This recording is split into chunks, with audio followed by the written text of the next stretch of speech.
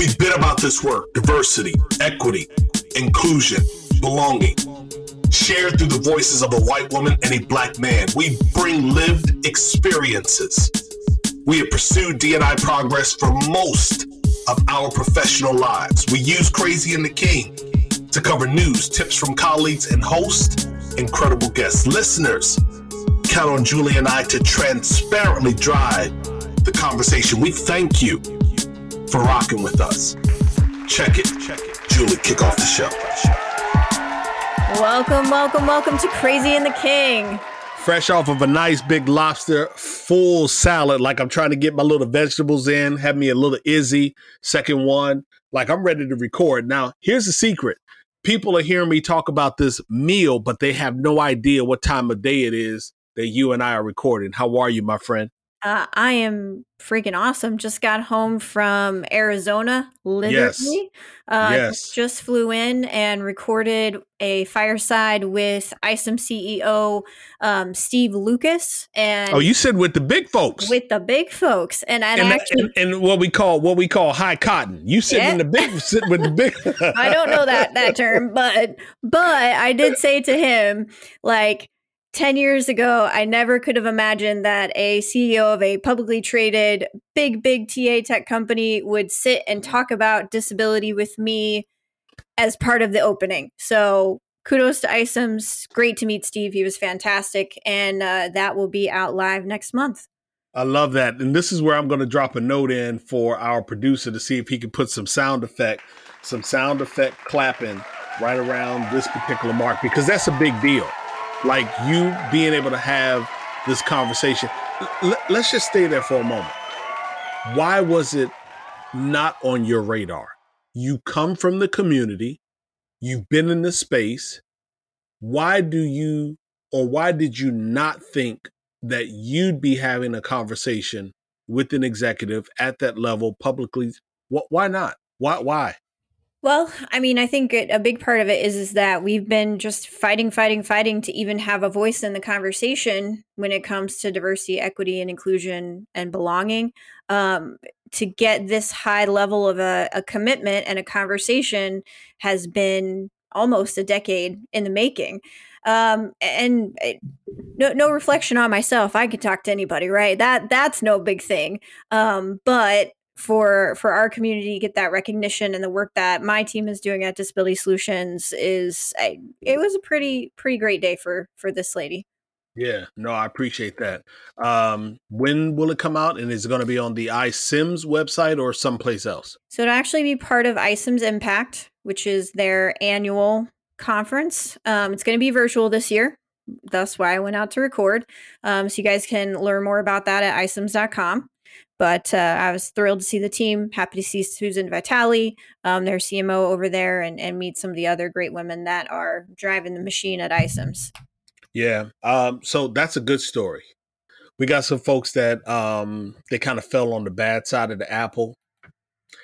There's actually two of them. Activision is one.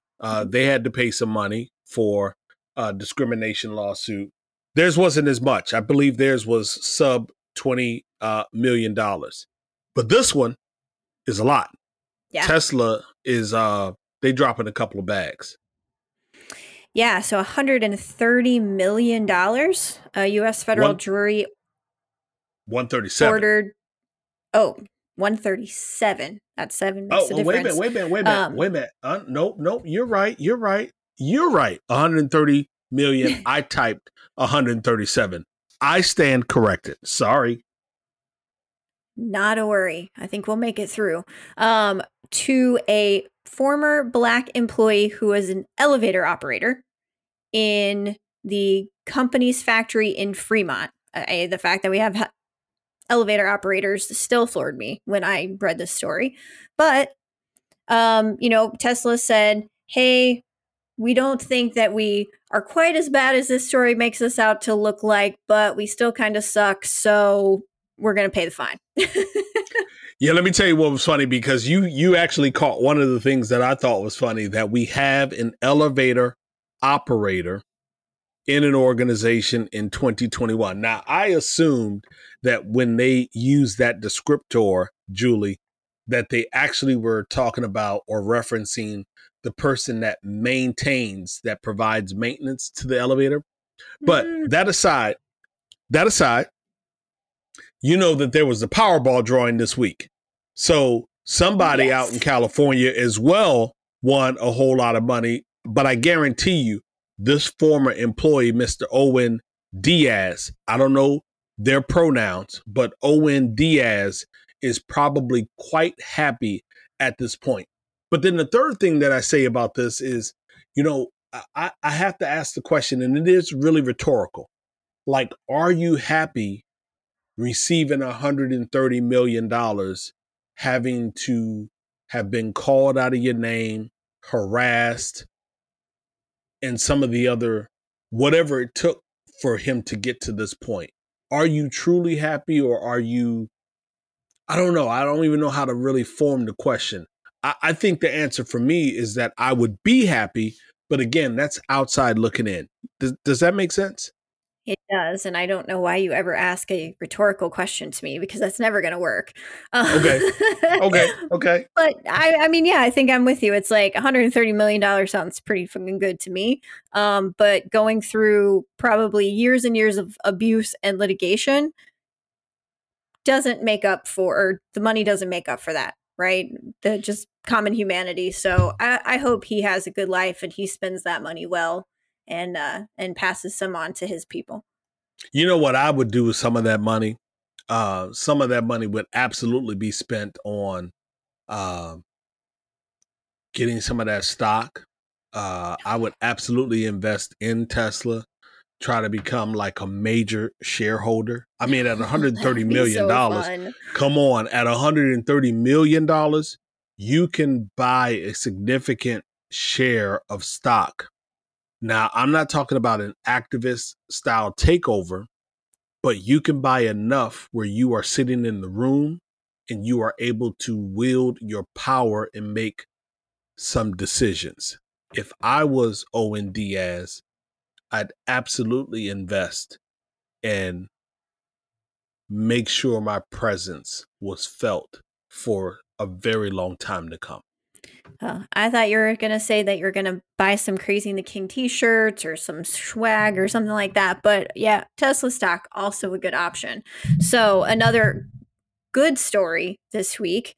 So Lila Moss walked the Fashion Week runway in Milan wearing her insulin pump this week.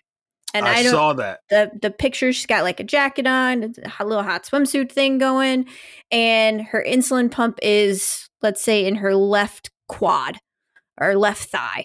And she is, the young model is a daughter of Kate Moss, the like kind of original supermodel, and she's a type 1 diabetic. And I just thought, okay, that's a pretty big deal. Hold on. I am now on Google because you said something. Now, this is not, you know how you say diverse talent and I'm always correcting you. This is not one of those types of Googles. This Google right here is original supermodel. I want to see what name comes up. As a matter of I do. No, let me tell you, I want to see who comes up when I type in the phrase original supermodel. I'm just scrolling. I think I'm going to have to revise because I think I know who I should have said. But guess who came up? Now, on my side, according to my geo targets and all of that, I got a whole bunch of stuff. I'm not going to talk about the images that I'm looking at, but the first name that I see is Marilyn Monroe. Oh, okay. The first image that I see is, I know Naomi Campbell's image, and then let me click on this woman right here. I don't know who this, is an image of a person by the name of Gia Karangi. I don't know who she is. Me neither. Gia Karangi. So I was just curious when you said that, like who really is the first supermodel? I know that that's not scientific, but nonetheless, is it Lila or Lila? I think it's Lila, but I don't know that for a fact. All right. Lila, Lila Moss, daughter of Kate Moss. she walked the runway. Keep going. I'm sorry. Yeah, a lot of people on Twitter are like, why does this matter, right? There are so many type 1 diabetics in the world. Like, it's pretty freaking normal. And I caught a tweet by Diana D. Light, D-E-E Light. And she said it pretty clearly to a lot of the people responding to why is this a story? And she said, it's about normalizing it. A friend's daughter almost died when she was a teenager because she was in denial of her type 1 diabetes. She didn't want to be different from her friends. She sabotaged her treatments and landed herself in the hospital. That's why these things are important. And I think that's what I want our listeners to call out. Yeah, so say it in a different way. You know, in a different way, I think about a young lady who shared her testimony with me, and her testimony is, you know, how she's traversed through life, some of the ups and the downs and things that she's overcome. She shared how being pregnant as a teen, for her, it was embarrassing. She felt stigmatized. She felt like she had let so many people down, plus others. Like it was not normal. It wasn't sanctioned. It wasn't supported, so to speak, for her to be a teen mother in high school. And what you're saying here is that, you know, through Diana D. Light's tweet, it really is about people with that type 1 diabetes to be able to say, listen, she's out being a supermodel. Like, that's incredible. You can go out and be a BMX bike rider, or you can play for the WNBA, or you can, you know, be in the military. If there's so many things that you can do, let's try not to allow whatever adjustments, edits need to be made so that you can live a normal life. Don't suppress that. That's really what she's saying, and I love it. Yeah, she's spot on, and I think she hit the point home to a few people who needed to hear it. Yeah, and I mean, you know, and Julie, when we think about it, there's so many things that we need to normalize. Like, we need to make sure, I think about being on a session with one of my clients, and, you know, how they were talking, this was over in APAC, and we were talking about people with disabilities, and how one woman on the conversation, she talked about how she was just embarrassed to bring her autistic child out of the home. Didn't take them on field trips, didn't want to take them to the grocery store, hesitant to take them to a park, just sheltered them. And not because I think I said she was embarrassed, not because she was embarrassed, but because she was trying to protect them. Didn't want children to stare at them, didn't want people to look sideways at them, didn't want just whatever motherly love, protection. And so you are absolutely right. We have to do a far better job of normalizing so much. Now, I'm sure you and I could agree that there's some things that we don't need to normalize, correct? Assumedly, yes, there probably are some. Yeah. When we get to them, we'll figure that out. Well, did you miss the tweet from Ted Cruz last week? He said, you know, he listed all of these ball players, basketball players, NBA players. Yeah. So he said, you know, basically, I'm paraphrasing, don't tell me what to put in my body. You know, it's my body, my right. Yeah. Yeah. Ted Cruz. Yeah. That guy's a living. But you just passed and are supportive and had nothing to say with the Texas abortion laws for women in their bodies. But from a vaccine standpoint, there's a lot of things that we don't need to normalize as well. So on that note, let's hear from a very normal and very wonderful sponsor right now. Absolutely. Welcome, change agents, to your go-to place for stories that ignite your spirit, fuel your purpose, and connect us all. We believe in the incredible power of the human spirit, its boundless resilience, and the inspiration it brings to our lives. On the Driving Change podcast, we'll journey together through the extraordinary yet very relatable experiences of some of the most amazing people on earth. Our mission? That through these stories, we might just spark change within you and awaken a newfound motivation to harness your unique gifts to make a real difference in the world. So get ready to be inspired and join us on this incredible adventure. You can find the Driving Change podcast on Apple Podcasts, Spotify, iHeartRadio, or wherever you love listening to your favorite podcasts.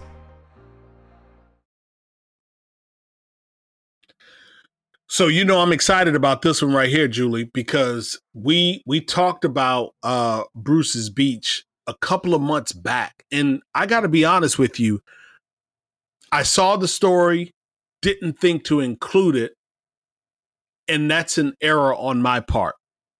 But I got to tell you, when I originally saw the story a couple of months ago, I really didn't have a high degree of hope that the end result would be as we are about to describe right now.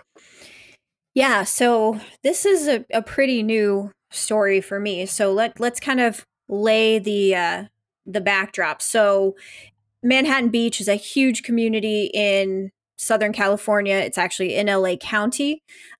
City is 99% white. And in 1912, a couple, Willa and Charles Bruce, purchased the first of what would be 2 lots on Manhattan Beach and opened up for Black patrons to spend their weekends, right? They had a lodge or like a hotel, they had a dance hall, they had an eatery, and the area became known as Bruce's Beach. And they purchased those 2 lots of land, oceanfront property in LA County, for $1,225 in 1912. And so, as white folks do, they really didn't like when the Willa and Charles were having great success. They didn't like that they were having all of these Black patrons in to spend their weekends off of work and celebrating their family time. So they sent in the KKK, who attempted to harass the Bruce family into giving up their land. They set fires, they burned buildings down, they did what they do. And the Bruces refused. And so, being that violence didn't work, the city of Manhattan Beach, the actual city government, came in 1924, and they said, you know what, we're going to just go ahead and take this land from you because we need it for eminent domain. This beautiful land that you've been using for Black families to vacation needs to be a park. And at the same time, we're going to tell you, the Bruce family, that you may not purchase any new land in Manhattan Beach City. Yeah, let me jump in real quick. And just for those that are listening, you might be familiar with Rosewood. You might be familiar with Greenwood. You might be familiar with Black Wall Street in Oklahoma. There were so many places like this, and I can't call it out because I don't have it at the top of my memory. But even in Central Park in New York City, there were areas of Central Park that were predominantly Black.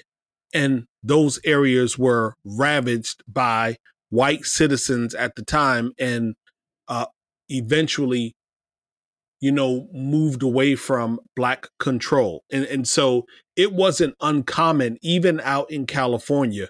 Here we are thinking, let's get away from the South.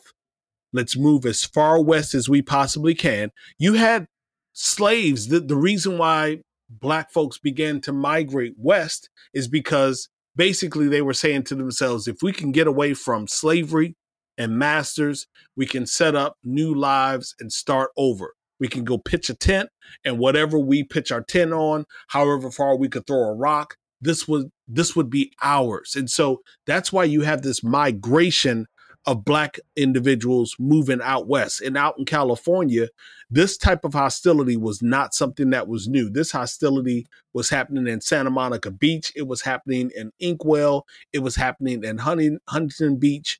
It was happening all over the place. Like the KKK made their way from the South out west as well. It's just amazing how racism has no boundary. Go ahead, Jay. Yeah. And so let's fast forward to today, right? The Bruce family was not able to purchase land. Their property was taken from them. Their wealth was taken from them. And honestly, after 1924, the property actually sat vacant until the 1940s, late 1940s. Eventually, it was transferred in ownership to LA County.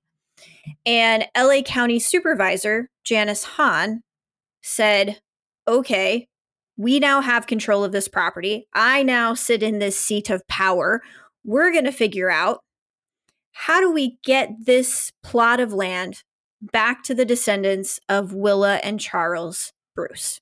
And this is probably around 2006. Yeah, yes. Yes. This is a long time ago. So here we are. Jay is taking you through this journey of what happened starting back in 1912. Here we are now at roughly 2006. Go ahead and pick up the story. But I just want you all, when people say to you, well, when are you all going to get over racism?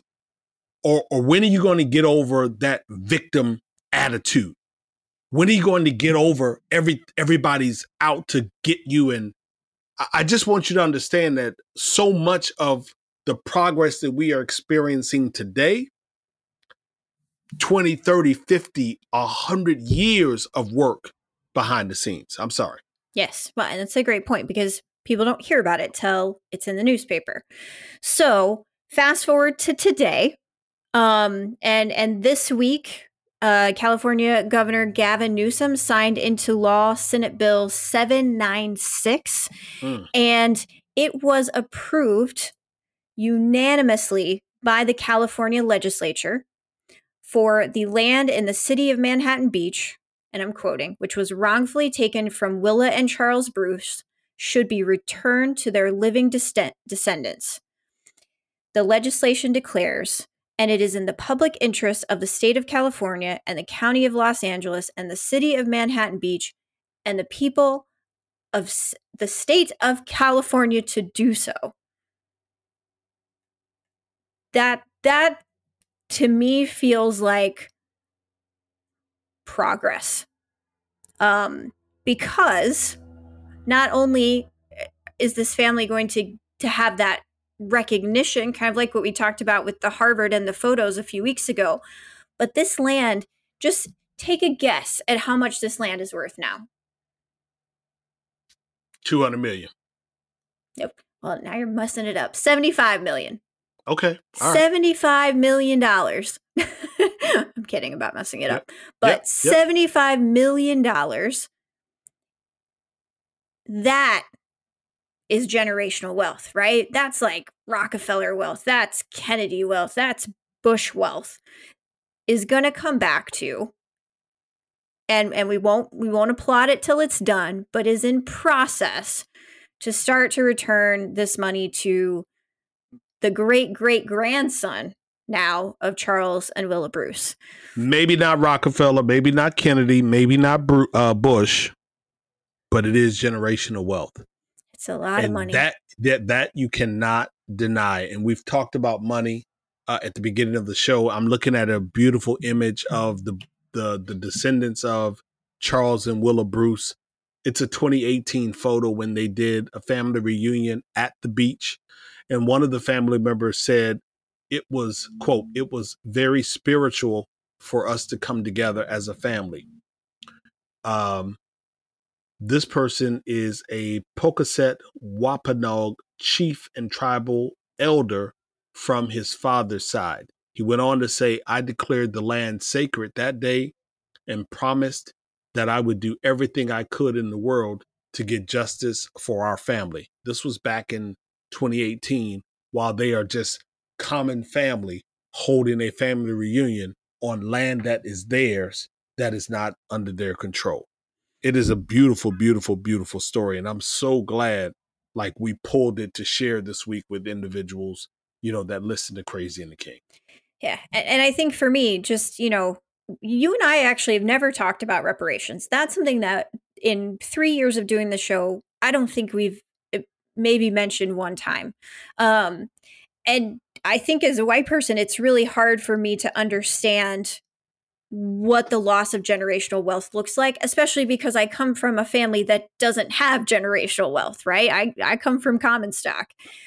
And so when I read this story, it just hit me in a way that I think for the first time helped me to realistically understand what was taken from people, and to put that not just with faces, but with a dollar that says, wow, like this is what was stolen. It wasn't a $1,200 piece of land, right? It was generations and generations of Bruce's being able to build on that wealth, right? 75 million.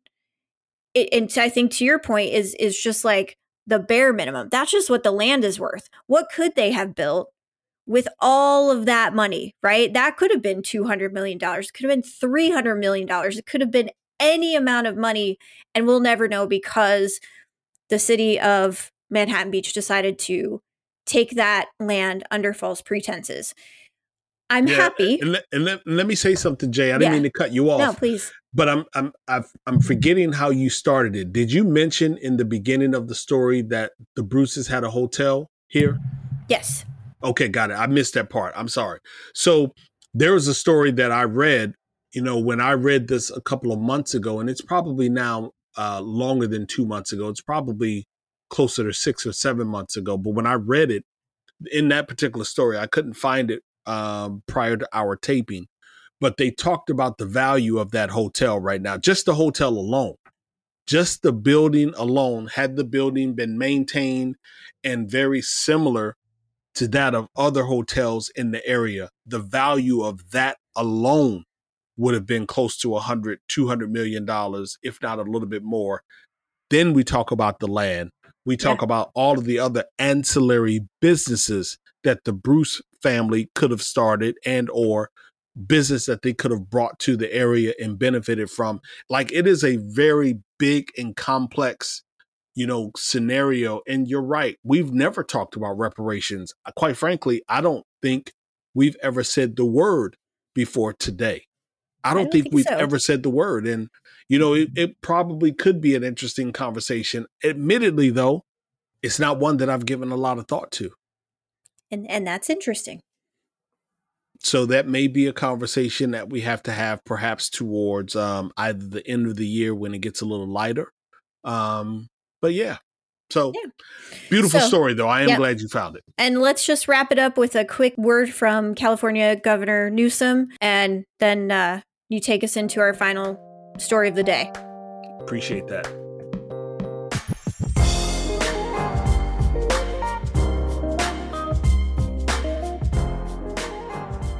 So here at Bruce's Beach in Manhattan Beach, right on the California coast, and had the privilege today to sign legislation that will allow the transfer of this property back to a family who had this property taken away over a century ago. The Bruce family was an entrepreneurial family standing right here that had built a business and owned this land, only to see it taken away under the pretext of eminent domain because of one reason, the color of their skin.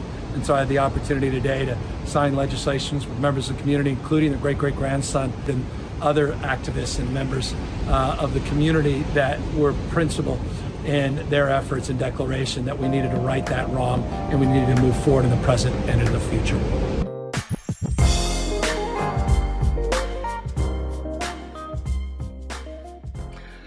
Awesome. Well, look, this week, I want to revisit a conversation that you and I have had on the show roughly 5 or 6 times in the 3 years that we've been recording together.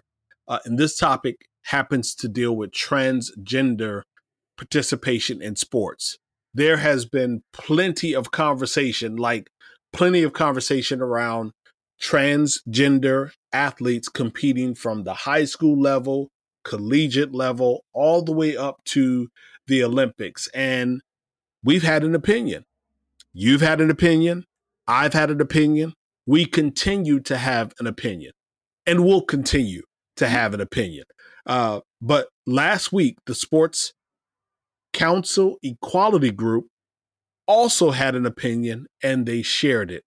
And I got to tell you, opposition to the report, it came swift. Like, I started seeing all of these tweets flying last week and I'm like, well, first of all, who's this Sports Equality Group and why are people up in arms? And so, of course, I did a little bit of reading.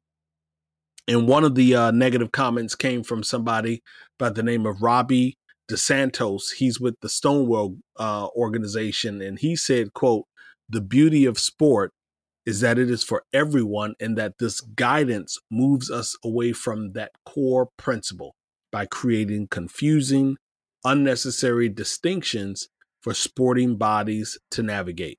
So let's talk about it a little bit more. I want you to remind the audience and perhaps reveal to the audience, because we may have some new listeners, maybe even edit for the audience because you may have changed your position around transgender athletes and in sport. Now you can answer it transgender men, transgender women. I'm going to be focused on transgender women. How do you feel?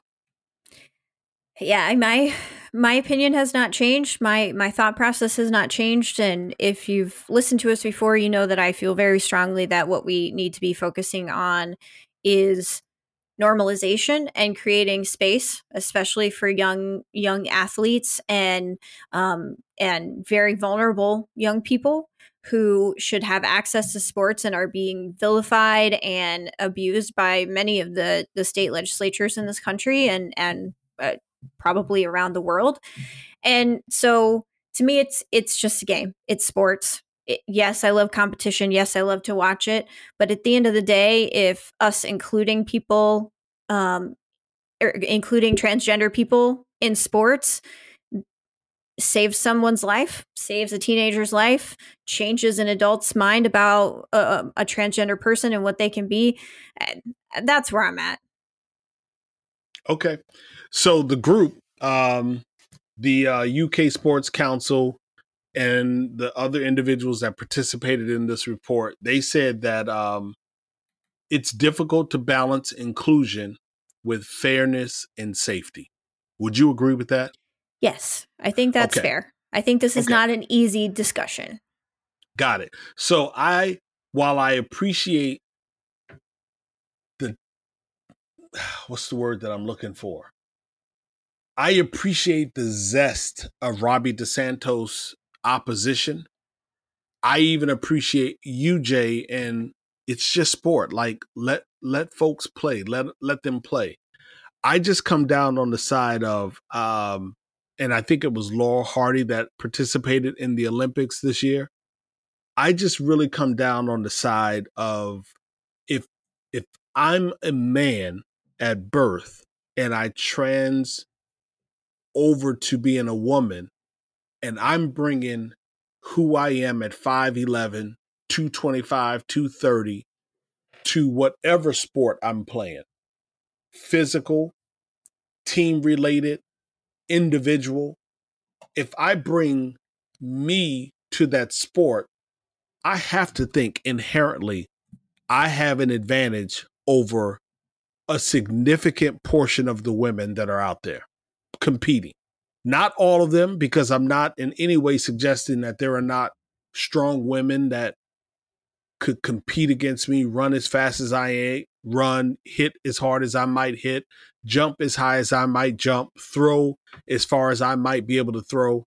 But inherently, I'm not walking around thinking that a good large portion of women are stronger and more physically capable than I am. And I just feel like I have an unfair advantage.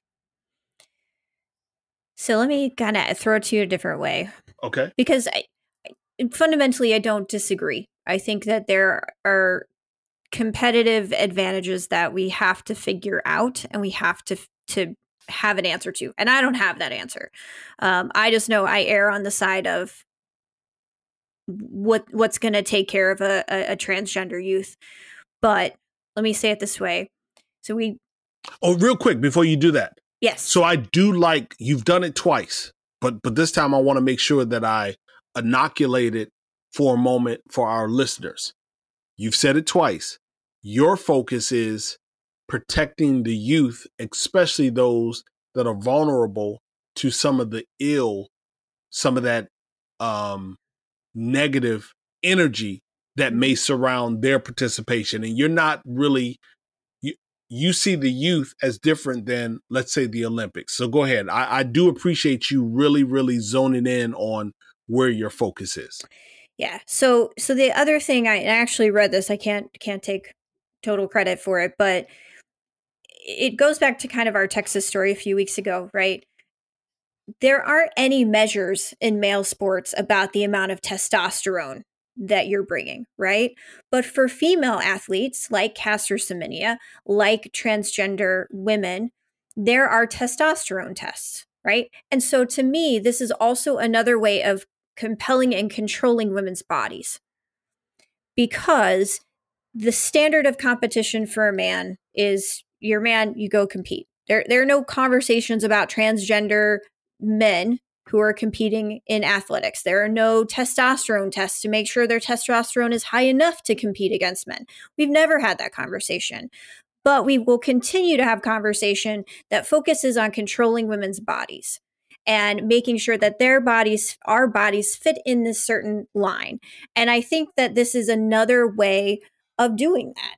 And so until men have to have the same standard of estrogen or testosterone or whatever the fuck it is, I don't think that any body should be regulating, right, that level of hormone in female athletes. And I think that includes transgender athletes.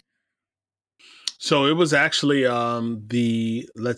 developed by Sport England, which included Sport Scotland, Sport Northern Ireland, Sport Wales, and UK Sport, which went on an 18-month consultation and review of existing research and perhaps even some new research. The review had been described by those that participated in charge of the various sports councils as, quote, challenging and emotive piece of work. And so I got to tell you, Julie, I appreciated that empathetic description of what they went through. It wasn't a sterile explanation. It wasn't a sterile discovery of data. It wasn't a sterile questionnaire.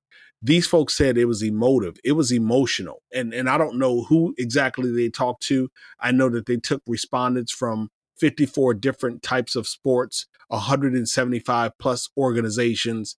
And again, they said that this was emotive work and it was over 18 months. And so what I will say is that I appreciate what appears to be a thorough, thoughtful discovery around here's where we are landing. And where they landed is that, number one, the report suggests that we need to prioritize trans inclusion. That's an absolute plus. We should prioritize trans inclusion. I'm with that 1000%. They said, number two, we should consider, well, they didn't use the word consider, but they said creating new sport formats with fairness and safety in mind. And that's where I come in. I struggle with that position when I think about something like, let's say, the Army. You know, women, not trans women wanting to be on the front line of the Army. I remember years before I got steep in the D&I work, that whole argument was coming up. We don't want women on the front line. And I struggled because I was of the opinion, like, I don't want to see a woman standing on the front line taking a bullet for the United States of America. That was full stop. That's what it was for me. Not that I wanted them to be barefoot and in the kitchen cooking for the men. That wasn't it. But I said to myself, why would I want my sister, my cousins? Why would I have wanted my grandmother to be slugging through mud with an M16 rifle, standing up, taking a bullet? I don't want that. So it was a real hard transition, and it is a hard transition. I was on Clubhouse yesterday with Michael Heller, and he asked me, what did I do this weekend? I went down and helped my mom. Well, myself, my brother, and my nephew, we redid portions of my mother's deck. And he said, did your mom help? I said, as long as I'm around, my mom is never lifting a hammer. Not that she can't, but I ain't having my mom lift a hammer. I'm not having my mom hop on a riding lawnmower to cut the acre of lawn that I'm not doing that. If she wants to, all right, knock yourself out. So I'm I'm not a male chauvinist in any particular way, but I'm going to always protect the queen. So let me get back to my point. I'm sorry, I went off on a little try. Number 3, I'm sorry, for those of you who lost me, number 1, prioritizing trans inclusion. Number 2, creating new sport formats, fairness and safety in mind. And the third point from the report, which I appreciate, having 2 female categories, one for those assigned female at birth and another open category that includes trans women. That one actually might be a little sticky, but those are the 3 suggestions. Yes. And you note that there's no category for trans men. Yeah, they didn't really talk about that. Exactly. And that's the misogyny in it. That's the key that just keeps coming back to me. It is another way to control women. So I think that we can both agree as we wrap up this segment, 1, that this will probably not be our last conversation about it. No. And 2, that this is not fucking easy, right? When we really get down to the work of inclusion and equity and access, the answers are not always simple and right in front of our face. And I appreciate that work is being done to help us further this conversation. Yeah, absolutely. All right, so listen, you will be surprised or happy to know, I'll tell you offline, I did reach out to an incredible HR tech partner and said, why don't you consider sponsoring our Her Voice segment? So we'll wait to see what happens. Hopefully we'll get some feedback from them before our next show. But our first woman this week that we want to amplify, again, her voice for us, it happens to be women that are making some serious moves. And so I want to highlight Wendy Suzuki for this power drop around mindset and positive reinforcement. Why don't you all have a listen?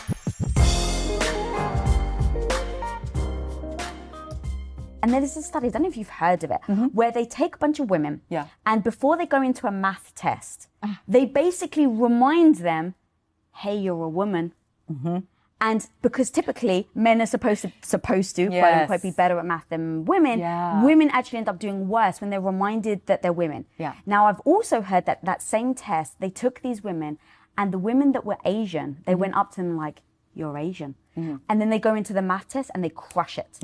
So the power of cognitive reminders is just insane. And going to what you were saying about superpowers, it's super impressive that this can be a superpower or a kryptonite, depending on how you choose to use it. Exactly. So that is really the power of mindset. So what do you believe about yourself? And if you believe that women are bad at math and they can't do engineering, then you will perform worse on math and engineering tests.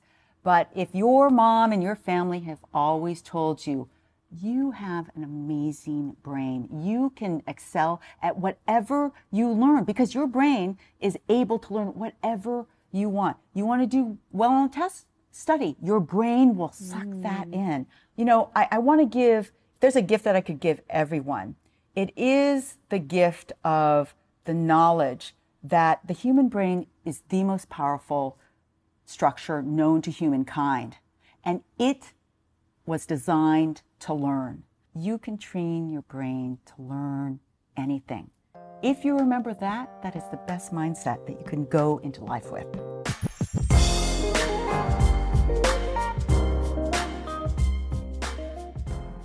Cool. So that right there, again, was Wendy Suzuki. It was an excerpt from a conversation between Lisa Bilyeu and Wendy on IG. And I think it's so incredibly important that we are really thinking about how is it that we are seeding and encouraging the minds of those who think that they might not be able to, very much so like the Lila Moss story at the top. How is it that we are encouraging and normalizing something different other than you can't? Who's our next one? So, this one I love. I know you love. I saved it for you. I know. I saved it for you on purpose. Like I took the first one on purpose. Go ahead. It was almost our whole show today. So former Facebook data scientist Frances Hogan has come forward and actually is now testified before a subcommittee of Congress and has provided a pretty damning set of documents that underpin recent reports about the harmful nature of not just Facebook, but the Facebook family of apps, Instagram, WhatsApp, Facebook. I think there's another one. And that they have repeatedly taken profit over safety. And Frances Hogan is a young woman, and this is a dangerous decision for her and a scary, scary time. But she's bringing out information that we need to have conversations about how we regulate social media and how we regulate, again, those algorithms that are driving so much of the disinformation and harm because they're so unfettered. So kudos to Frances. And then last but not least, Lauren Williams is co-founder and CEO of Capital B, along with Akoto Ofori-Atta. I love that name, Akoto Ofori-Atta. She's also co-founder and chief audience officer of Capital B. And together, they are attempting to build, hopefully, their site will go live sometime this quarter in Q4. They are attempting to build a nonprofit local and national news organization reporting for Black communities because it's necessary. They have some really deep roots inside of some well-respected logos on the journalistic news side, if you will. And I'm rooting for them. I actually made a donation to the organization because I want to see them get off. I want to see them get off the ground. And you can find them at Capital B, the letter B for boy, capitalbnews.org. So, quick mention. Yep. So NDEAM is here, National Disability Employment Awareness Month. And all I want to do is say, what is your organization doing to put real inclusion into your disability inclusion efforts? Not just this October, but every month. But if you're not having those conversations, now is a great time to start. And the National Center for Disability Entrepreneurship at the Viscardi Center is holding their second annual Founders with Disabilities Pitch Fest competition. I got to tell you how much I smiled when I found this, Jay. First of all, it's their second annual. So I missed the first one, had no idea about it. And I thought about my time out in Vegas at HR Tech and what we saw, what we didn't see. And one of the things that was highlighted was the lack of diversity. Well, if we don't have diversity, we absolutely struggle with inclusion. Worse, we struggle with the creation of technology that really is inclusive of all of us. And so I loved seeing this. It's going to happen on November 19th, Friday, November 19th. You can get your seat. You can get the piece. We'll put this in the show notes, but the link is pitchfest.viscardi.center.org. pitchfest.viscardi.center.org. But check the show notes and you'll see it. Yeah, so name drops this week. First, I'll say to Lynn Bailey, who called out very nicely in her article about HR Tech, about the lack of diversity and the lack of inclusion in that audience this year. But I want to drop a special name drop to Dr. Jen Fromm, who is always just an amazing supporter of the pod and is always introducing us to new people, but also really supports Torn and I. So thank you so much, Doc. How about you, Tor? Yeah, I'm actually looking, Change Leader. That's the name of her book, Change Leader by Dr. Jen Fromm, Change Leader. But my shout out this week are my kings. Both of them celebrated birthdays. One turned 17, the other one turned 20. And it's actually emotional for me. Like, I am so incredibly happy for them just to see how they have evolved. And like, when I say I'm proud of them, I don't even want to take like 10 minutes to brag, but we'd be here for another 15 minutes. I love them. I absolutely love them. So happy birthday to both of them. And I'm going to make sure that they listen to this week's episode. Yep. Happy birthday, Kings. Thank you so much. I close reminding each and every one of you to be better humans. Like, share the pod with your digital tribe. Make sure you find your voice. Just be a better human. Like, it really isn't that hard to not be the individuals picking on the elevator man inside of the organization. It's not really hard to not be the person who hops on social media and wants to know what's the big deal about a person walking down the runway with their. It's not hard for you to not be that individual. It's not hard to be that person in the community who says, well, you know, why do we need to give you back a certain piece of. It's not that hard to not be that person. Try hard to be somebody different. Try hard to be a better human. For now, Jay and I are ghosts. See ya.